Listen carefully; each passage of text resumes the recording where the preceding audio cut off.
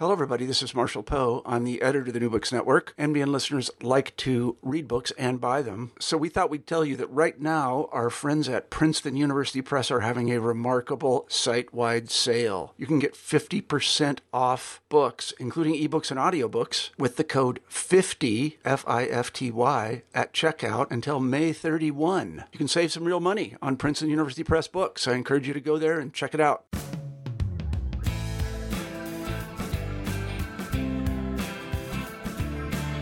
Welcome to New Books in American Studies, a channel on the New Books Network.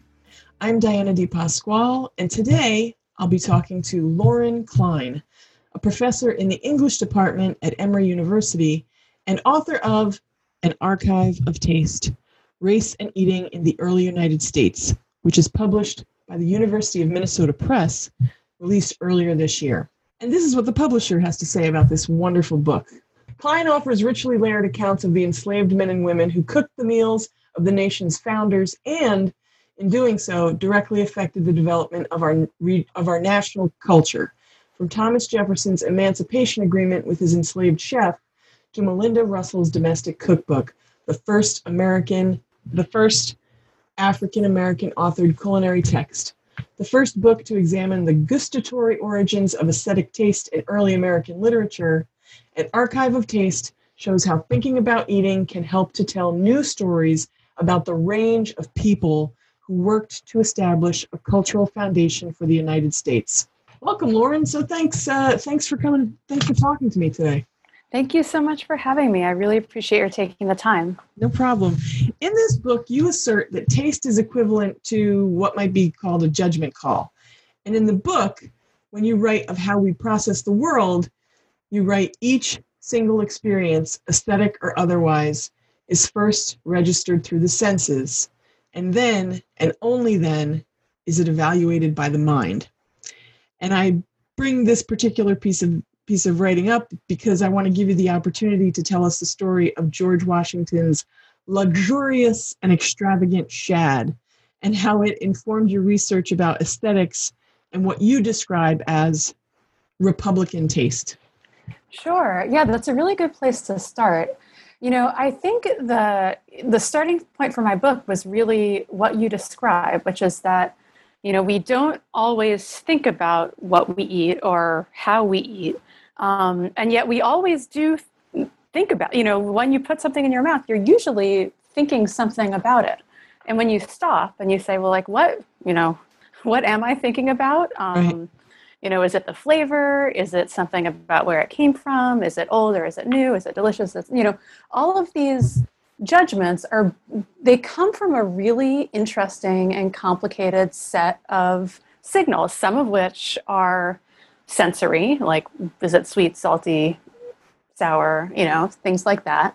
Others have to do with what it looks like. And then a lot more have to do with the sort of broader context in which the food came from. And so that was sort of the starting point for me, thinking about eating in this way and wondering, if we took seriously that experience, which happens all the time, and asked ourselves sort of, what does it tell about? What does it let us know more about our culture? The answer is a lot. That's why I wrote a book about it.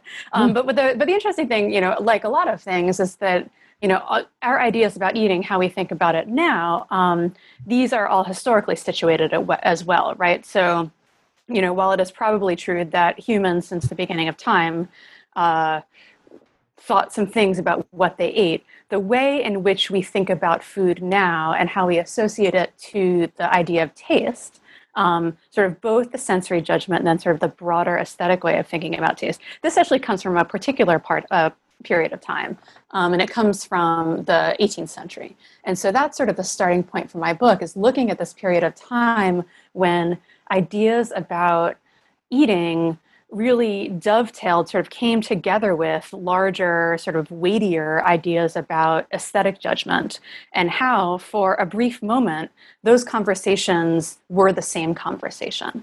And then, the other sort of I mean, it's looking back on it, you can say, oh, it's sort of a lucky confluence. But really, if you go look at the sort of intellectual genealogy of it, it's not a coincidence at all. It actually makes a lot of sense just on the basis of what people were thinking about at the time.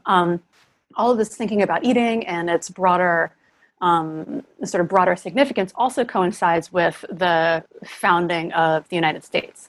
And so you get this really interesting nexus of food, of aesthetics, of thinking about what it means to be a republic, of thinking about sort of both the ideals that the country was intended to express, and then also the qualities that its citizens were supposed to inhabit.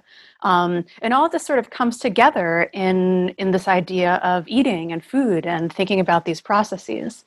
So that's sort of a long way into where I actually start the book, which is something a lot more concrete, which is a particular episode that is narrated in a biography of George Washington that was written by a relative of George Washington, not published in his own time. So it's published about 100 years after his death. But they talk about a particular moment when George Washington was served a type of fish, fresh shad that came from the river nearby.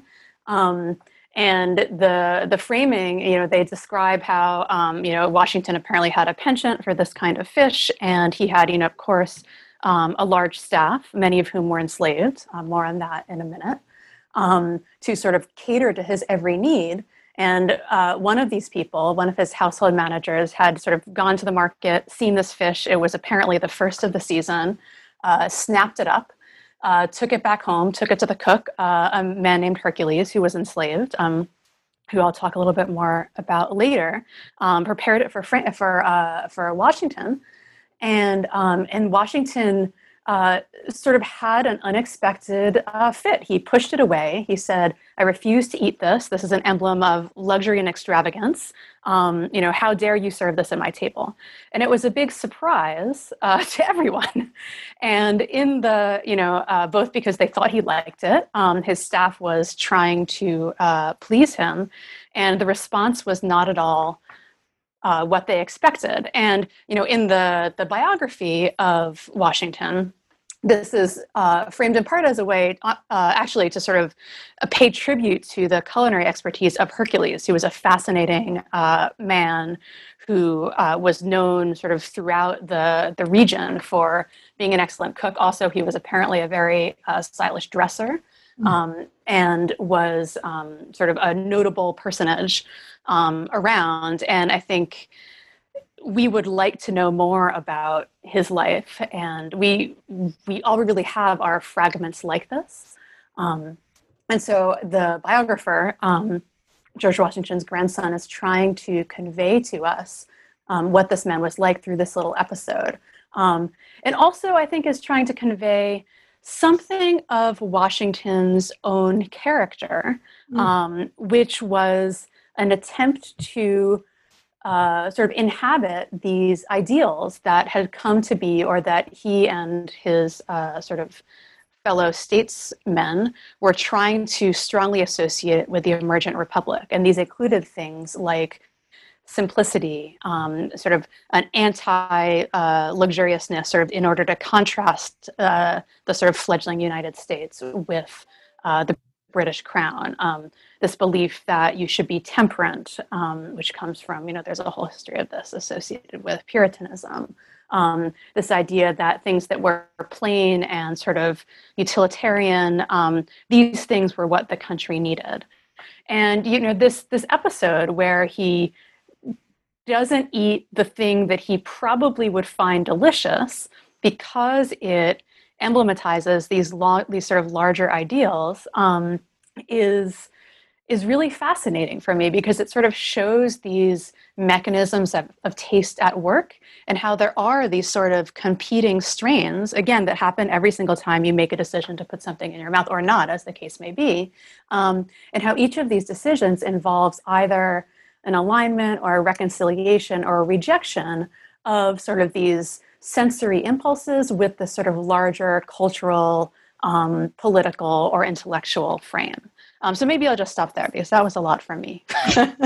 It sets up a really great connection to another thing that I find really fascinating about your book, in that you write about the alongside these abstract ideas of the founders about the things that are being talked about, written about, and enacted in the early United States about liberty and freedom are happening at the same time that the experiences of eating, the everyday experiences of eating food, that food is being grown and prepared by people like Hercules that you just mentioned, and also James Hemings, Sally Hemings' brother, and how this is to also think about the idea that the founders hold that the Americans could be civilized if ideas about civilization and sort of how to comport themselves could be expressed by people who were arbiters of taste. Yeah, I mean, that's the really interesting thing about taste putting it in a U.S. context. And, I should say, I'm not the first person to talk about the alignment of aesthetic taste and gustatory taste. And I'm also not the first person, and this is probably clear to almost anyone in American studies, to talk about sort of the paradoxes of slavery and freedom in the early United States, right? Mm-hmm. But the interesting thing that is happening here is an alignment of thinking that sort of in turn sort of adds another layer to this contradiction, sort of the contradiction of the nation's founding about the persistence of slavery by the same people who were advocating for sort of philosophical liberty or liberty in the political sense. And this is that if you are going to admit that you can sort of take your sensory experience and then impose the sort of layer over it, as Washington did, right? To say, I know this would be delicious, but I'm not going to eat it. Or even if you do taste something, to say, society tells me that I should not think that this thing tastes good. We can see this a lot now I was just reading an article in the New York Times about how bugs are becoming increasingly frequent on sort of gourmet menus. But, foods that are sort of culturally sort of exiled, and so we're told those don't taste good, but do they actually taste good if we didn't know we were eating those things? It's really hard to separate. But the idea that culture, or sort of a larger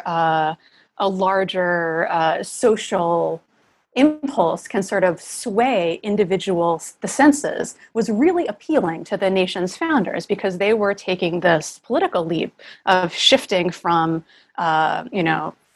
a monarchy to a representative democracy, right? And so if you were going to believe that citizens could be trusted to make their own political decisions, it gave them a high degree of reassurance to think, well, they might not all start with the same impulses, but I bet we can influence how they think.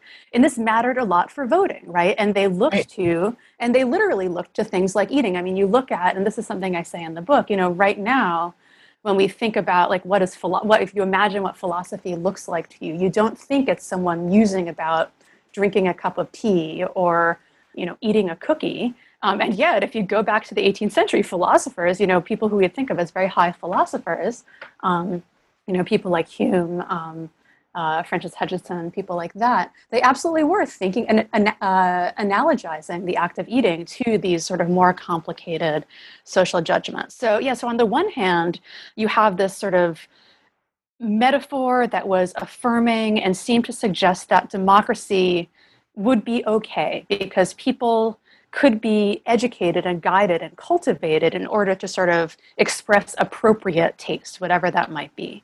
And this appealed to all of the founders because they thought okay, we might not all be starting from the same place, but this is another reason why things like education mattered so much.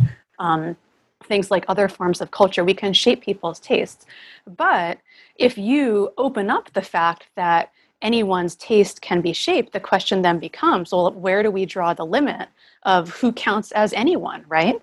Who are we allowing to vote and participate in representative democracy? And in the beginning, if it doesn't include enslaved people, if it doesn't include women, how do we reconcile this belief and sort of this general human ability with the reality that I'm speaking as a founder, which is sort of a weird perspective, the founders, how would they justify excluding certain people who were also people who also either ate things or, as I talk about a lot in the book, cooked things, who themselves were essentially tastemakers. You know, why is it that the same people who were helping shape the gustatory taste of the nation were excluded from participating in that same nation building project, or at least formally, you know, through enfranchisement. And so this sort of prompts, it's really complicated for these political figures. And it's an interesting way in, you know, there's countless books that sort of analyze and rehash these foundational documents for the United States and put them in new contexts. And so to me, you know, this just, you know, for the project, and we can talk about a little bit about this later if you want, you know, it didn't start necessarily as being a book about this relationship between sort of these influential founders and the people who cook their food, but that's where I saw this tension play out in the way in which it was sort of most dramatized in the print record. And that's sort of where I ended up in writing the book. But yeah, it's this, I mean, it's a very, to me, it's a very clear and compelling and important way of sort of illustrating the contradiction that we're still, you know, wrestling with today, where we see this, you know, a real mismatch between both sort of the laws and their enactment that sort of authorize certain people to have power in this country, and the people who are actually responsible for sort of shaping the culture on which the country depends. Absolutely. It makes me think of conversations that have started to happen in the past maybe 5 to 10 years or so, by who gets to claim authenticity or authorship to recipes, even in some more kind of casual conversations about who gets to say they make the best fried chicken when it's two white guys setting up a fried chicken restaurant in Memphis, and they suddenly get wildly popular and financially successful. They're sort of not acknowledging the deep history that they're drawing from in order to make that chicken, and then just sort of set up shop in a city that already has so many Black-owned chicken restaurants that have been doing this for decades and decades. But the new kids on the block come in and want to sort of be claimed the fried chicken kings.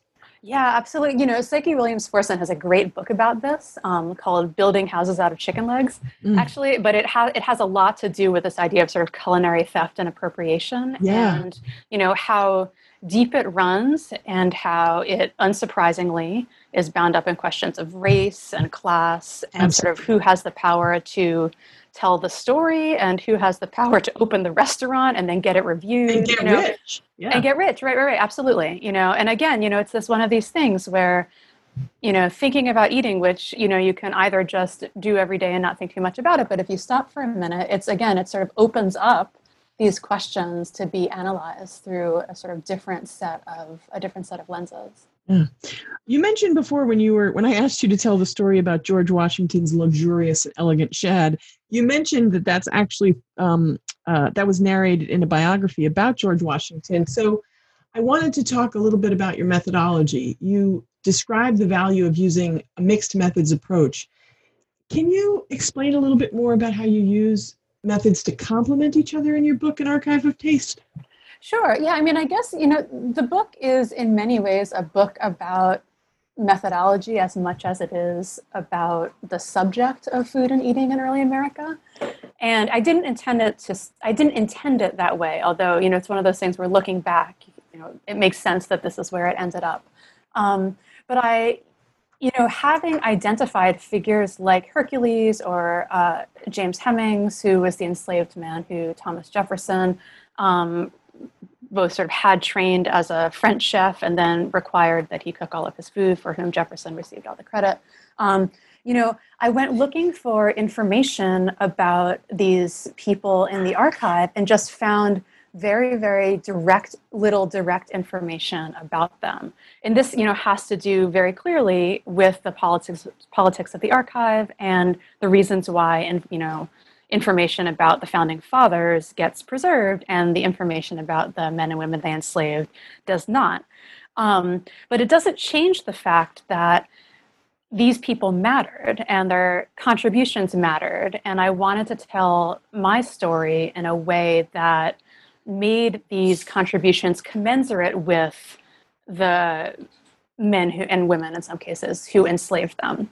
And so then you're sort of left with this methodological challenge because, someone like Thomas Jefferson, for example, who himself was very aware of his own historical legacy and, did things like he sort of invented a copy machine so he could keep copies of every single letter he sent. He was sort of a hoarder is ungenerous, but he did save like receipts. He saved everything. And so, his personal archive, which has not yet been fully processed, honestly, but at this point has something like, 70,000 documents or something, compared to someone like James Hemings, this man who he enslaved, who cooked all of his food, who was, by all accounts, a phenomenal chef.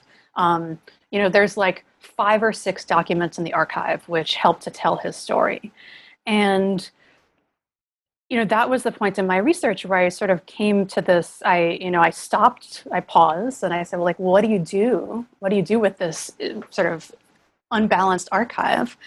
And, one approach is to sort of throw up your hands and say, well, we'll never know. And I should say, sort of interestingly, my work on the book, which it began as a dissertation project, but it sort of tracked a lot of scholars, particularly of the archive of slavery, sort of dealing with the same challenge more generally. So thinking of people like Saidiya Hartman and more recently Marissa Fuentes. Sort of how do you, I feel like for a while there was a sense that you should sort of respect and honor the silence and sort of hold the space for what you can't know.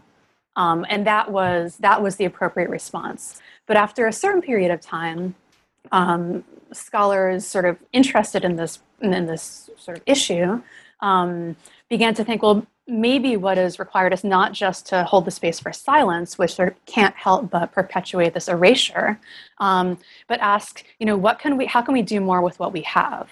And this has prompted an array of critical approaches. So you have people like Hartman now in Wayward Live Beautiful Experiments doing this sort of very historically and archivally informed sort of creative nonfiction. You have people like Fuentes, who advocates for what she calls stretching archival fragments along the archival grain to sort of take these fragments and make them mean something even more. And what I try to do, I sort of view my own approach as very much sort of in solidarity with these approaches, but I try to draw a little bit more from some digital techniques as well. I sort of, some of the other work that I do comes from the field of digital humanities. And so in addition to this way of sort of how do you take the fragments that you have, these sort of facts and tangential references, and weave them together into a story that brings this person and their contributions to life. I also tried to sort of use every possible method at my disposal in order to get some more information. So this leads me in the end of the book to do stuff like try to visualize some of these archival records. And we can talk about that a little bit more. But yeah, so this mixed methods approach that I described really is just, it's coming from this place of, like I said at the very beginning, trying to make these figures who were very much commensurate, trying to make their historical records be commensurate with each other as well. And this requires a fair amount of scholarly intervention, which again, I think is not, is not something that in its own way is novel, but I do think that not all scholars explicitly indicate that they are doing this. But when I was trying to write these stories, it's pretty easy to tell the story of, any particular episode in, Benjamin Franklin or Thomas Jefferson or George Washington. It's pretty easy to tell these accounts because there's so many archival sources, but you really need to do a lot more work as a scholar. And I think it's important work. And I think in some ways it's like sort of the most important thing that you can do is to sort of animate these fragments and try to make them come together in a way that testifies to these real people's lives and work. Absolutely. And you mentioned, I don't want to forget that you mentioned your digital humanities projects. I want to ask you specifically about, in a minute, I want to ask you about either if you could talk about either data feminism or data by design. Oh, sure. But I want to sort of postpone that for a second. I want to read just a sentence from your book, and I was hoping that you might be able to unpack it a little for people who are listening, if you don't mind. You write, by focusing on cooking and eating in the early U.S., the era that gave rise to many current ideas about the human, about race, and about the archives that inscribe such beliefs and structure into history, I show how meaning is inherently mediated by the materials of its conveyance. That sentence really packs a punch. But I was wondering if you would be able to sort of just tease that out a little bit more. Sure. I'm laughing because that was a line that I had an amazing writing group. I still have an amazing writing group that sort of helped me work and rework that specific line a lot. And so it owes as much to the group as it does to me. And I'm smiling. You can't see, but I'm smiling that's the line that you picked. It makes me feel good about collaborative writing processes. Wow. I guess there's two things going on there. One is that, one is actually something I've already said in this conversation, which is that this period of time when people were thinking about eating and about taste and about citizenship as aligned also coincides with, and in some ways is causally connected to, what we take today to be our definition of the human, our ideas about race as being something that has to do with skin color. All of these sort of what we think of today, and this is not news to an American studies scholar, but it may be to sort of a general audience. For instance, this question about race and the need to sort of define it visually and in stark lines came about in many ways because of these concerns on the part of the founders as to sort of who would be authorized or who would be allowed to be a citizen. They didn't really need to confront these ideas as much until they had to make rules about who could or who could not influence the Republic. And even earlier, sort of questions about what it means to be human, these absolutely come out of sort of the Enlightenment and thinking about, man, sort of the Enlightenment man, which of course was a sort of white European male subject. And so all of these questions, they're sort of all bound up in each other, and eating in some ways feels less important than these sort of questions about people and humanity, right? But what I try to say in the book is that thinking about eating, because it sort of is connected to these larger questions about race and about the human, is sort of another way in. And let's, ideally, this is really what I was sort of hoping to do with my book, lets us sort of tell a different story that sort of allows us to acknowledge some of the arguments and also philosophies that sort of ran counter to this dominant exclusionary view. So that's sort of one part of that line. But the second line has to do with sort of the mediated nature of our knowledge. And this is maybe where I should have started talking about the project, because in many ways, this started as a project about food, and it became a project about eating and about race and about nation sort of only later as I realized the question kept on expanding outwards. But the first thing that I encountered in this project was I was interested, as a grad student, as they sort of tell you, like, pick a topic that you love, which I don't know if that's great advice. Times I did not love eating and food, and therefore my day-to-day existence as well.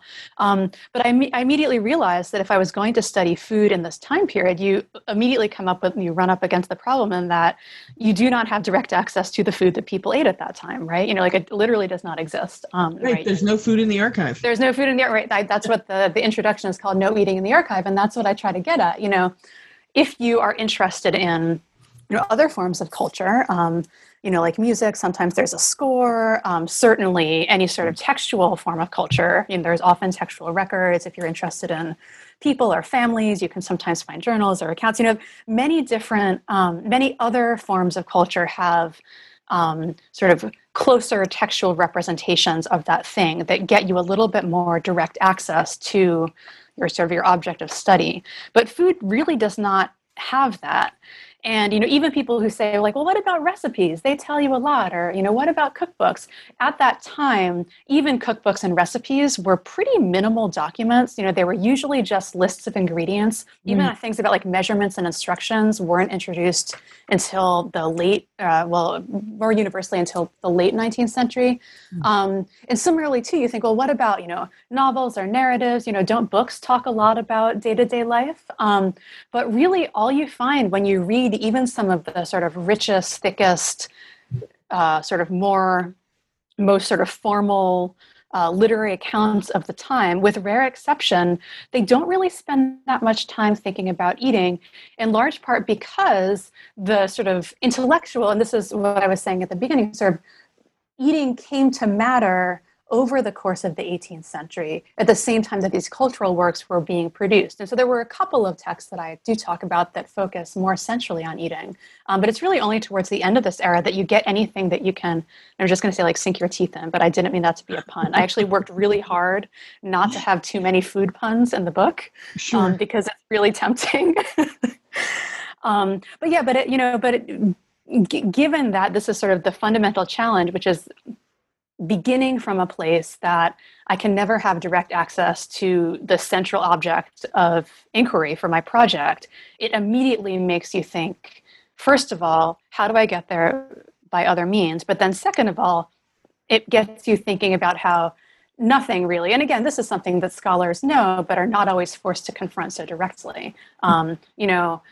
What is the distance between what I want to know about the past and then what the records or the archive tells me?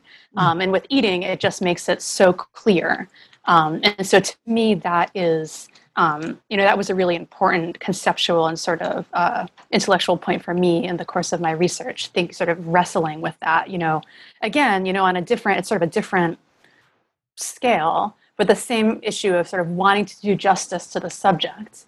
And yet recognizing the chasm between what that meant in its own time and what the archive sort of told me and what I could say with authority. That's so interesting to think about and to consider. Since we're kind of running up on the clock here, and I want to reserve time for you to talk about your digital humanities projects, I want to shift to the cover of the book, which you talk about in the introduction, and how it's a photograph of Hercules, but was it digitally restored? How does it has sort of this the two ways of sort of viewing this photograph, two sort of renderings of it. Can you talk more about that? Yeah, sure. It's a fascinating story. So I talk about it in the intro, and then in the conclusion of the book, I talk about it again because it actually the significance of the image changed in between when I wrote the introduction and when I wrote the conclusion. So initially, for many years, actually, so there's, if you can Google the book, actually, there's an open access version available through the University Press, or University of Minnesota Press's website, through their digital publishing platform called Manifold. You sort of need to follow a weird path on the internet in order to find it, but it's there. But if you go there, you'll find a very large picture of the cover of the book. And there is, the left-hand side of it is an oil painting, and it is what appears to be a picture of a chef who is Black. And for many years, this image was attributed, it was believed to be of Hercules, of George Washington's cook, and it was attributed to Gilbert Stuart, the artist who painted the famous portrait of George Washington that appears on the $1 bill. And you could find in art historical scholarship a lot of justifications for why this might be painting by Stuart, why it might be Hercules, having to do with the time period, the date that it was given, because Stuart had come to paint Washington's portrait, and scholars thought, well, it might, given again what I mentioned at the beginning, Hercules apparently was an incredibly fashion-forward person. Apparently, he was a sight to behold. People always talked about his wardrobe. He was also big, like a big person. So people, scholars thought, well, it would make sense that maybe this person sort of captivated Gilbert Stuart, and he had him sit for the portrait. But it was never, the question, it was never really authenticated. And there were always doubters who said, it doesn't really seem right to me. It was excluded from a lot of the Gilbert Stuart scholarship, or sort of listed in the, with an asterisk. And, but it's still, it was installed in a museum in Spain, a national museum. It's in their permanent collection. It was always attributed to Gilbert Stuart. It was always said this is believed to be a portrait of George Washington's cook, until a couple of years ago, when they did a pretty comprehensive authentication study of it. And at that point, it was removed from the Spanish Museum's holdings. And I discovered this because I was in the process of trying to get image permissions to print the image inside the book. And I had previously downloaded the image. It's a pre-1900 image, and it had been acquired by Wikimedia. So, you can get this high-res image of it. It's out. It's in the public domain. But I wrote to the museum and I said, hey, I'm going to print this on a book. I know this is public domain, but I just wanted to, check with you. How should I credit you? And I went looking for the image, and I couldn't find a record in the museum's catalog of the image anywhere. Previously you had been able to go and, search by artist or subject or whatever, and it would show up, but it wasn't there. It wasn't, removed. It wasn't, it didn't say, currently being authenticated. It didn't exist at all. And this sort of sent me down this rabbit hole, and I ended up learning a lot about this this process of authentication through actually the food critic for the Philadelphia Inquirer. His name is Craig LeBon. He has done a really interesting series of just articles for the Philly Inquirer on this. And what they realized is that, they did, one of the things they did is a UV analysis of the paint. And that can tell you whether or not there's been overpainting. And what they revealed through this analysis, and that's actually the image on the right is from the UV analysis of the painting. It's actually a photo taken by this reporter. And it revealed that it did actually date to the same time period. So the date was right. But it was not a painting by Gilbert Stuart. The brushstrokes did not match at all. And it was not a portrait of a chef at all. In fact, and I actually don't talk about this that much in the book because kind of it's too complicated to get into, but they believe it is what people thought was a chef's toque, the fancy chef hat, is actually a sort of ceremonial Caribbean headwear. And this appears to be a portrait of a fairly well-to-do Black Caribbean man who was not a chef, was certainly not Hercules. And, and that's sort of where it is right now.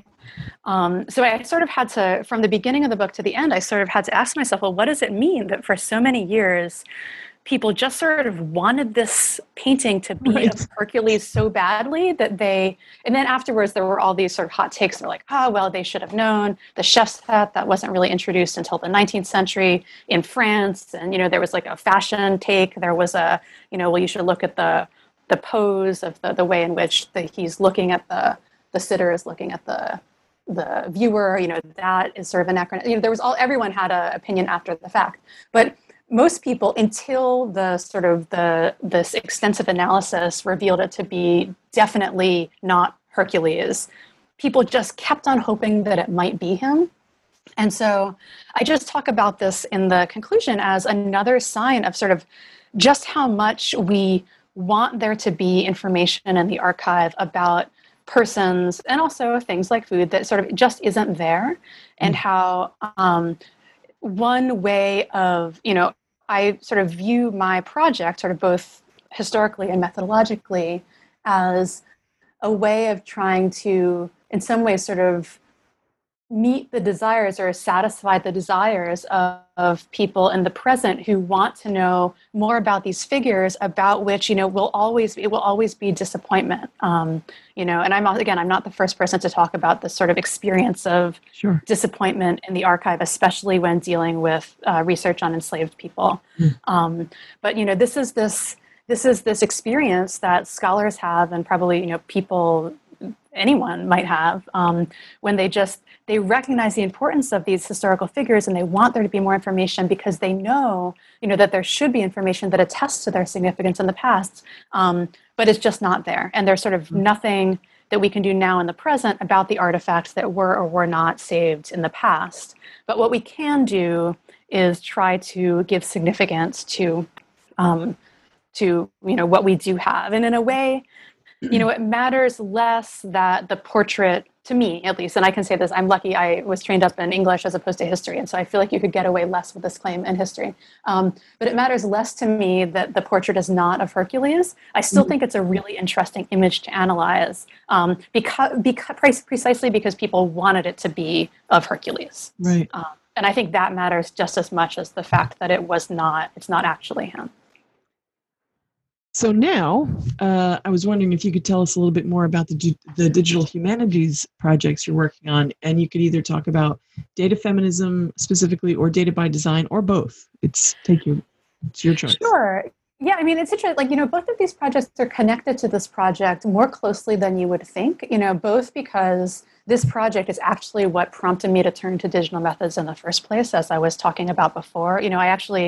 I worked as a software developer before I went to grad school, but I always initially thought that grad school was a sort of turn away from that career, and there wasn't a way, and I didn't want there to be a way to reconcile them. But this project was what brought me back, because I realized that there were things that digital methods could do that could sort of supplement the sort of traditional methods of scholarship.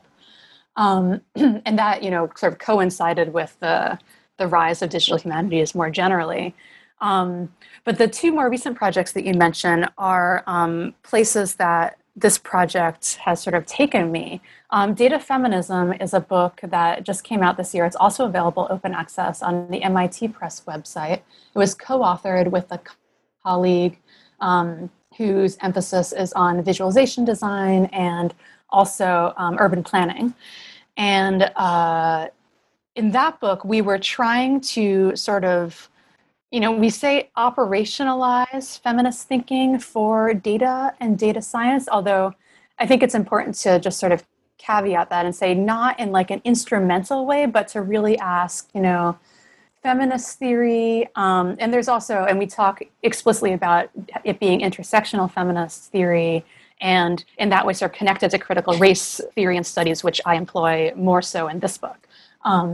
But all the different techniques in which feminist thinking and also activism sort of lets us sort of do better data science by providing these lenses into how power operates, how categories are constructed, why certain, the importance of including multiple perspectives in a project. And there's sort of traces of this way of thinking in an archive of taste. I've always been interested in, this is a quote from Michel Roch-Trujillo, the Haitian historian, but power and the production of history. And that same power, these same forces of power impact contemporary practices, knowledge practices, whether they're writing a book, doing archival research, or also data science.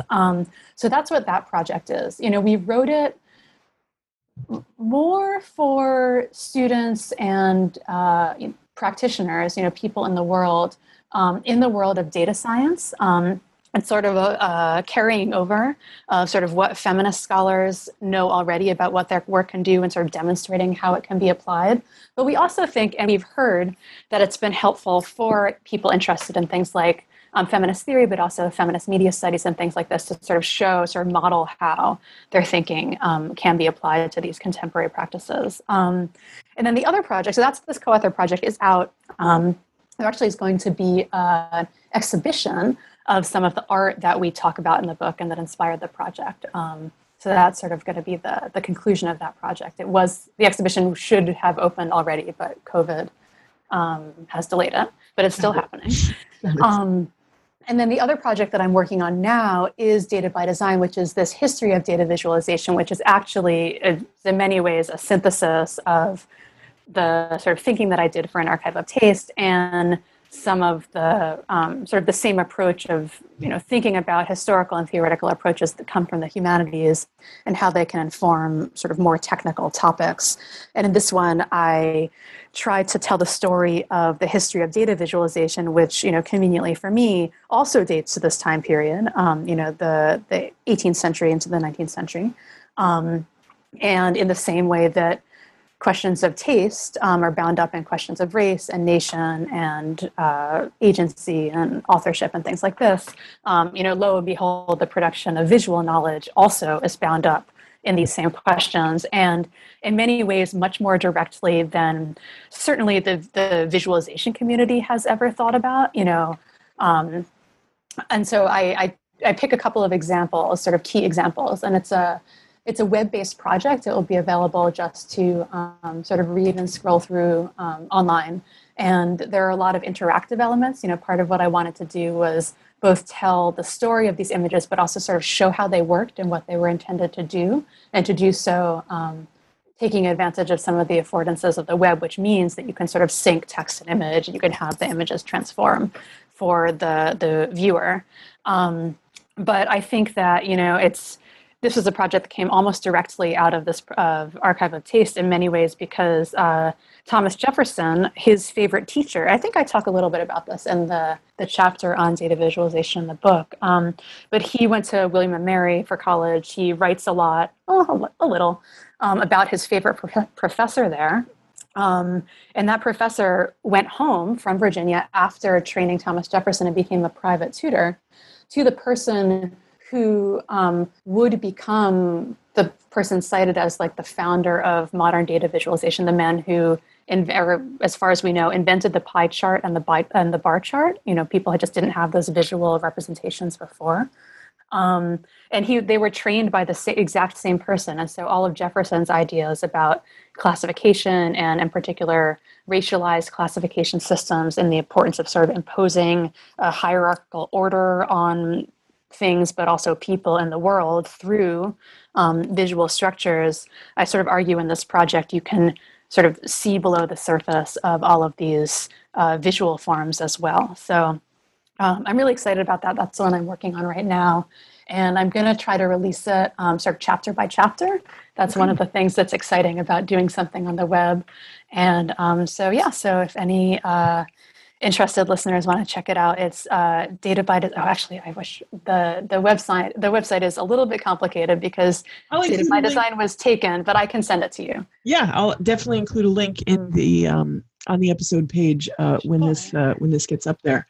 Well, I thank you once again for talking to me. I found your book really so interesting in so many ways, and to think about a historical context, of course, and sort of the founders and their abstract ideas about sort of founding principles of the nation. But it's really so appropriate to think about even the stories that we tell today.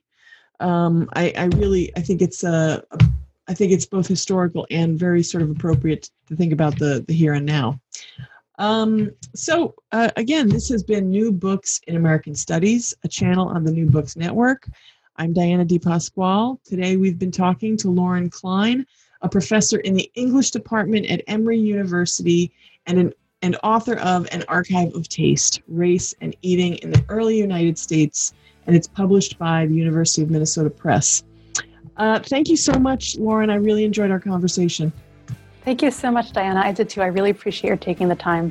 Okay, thanks.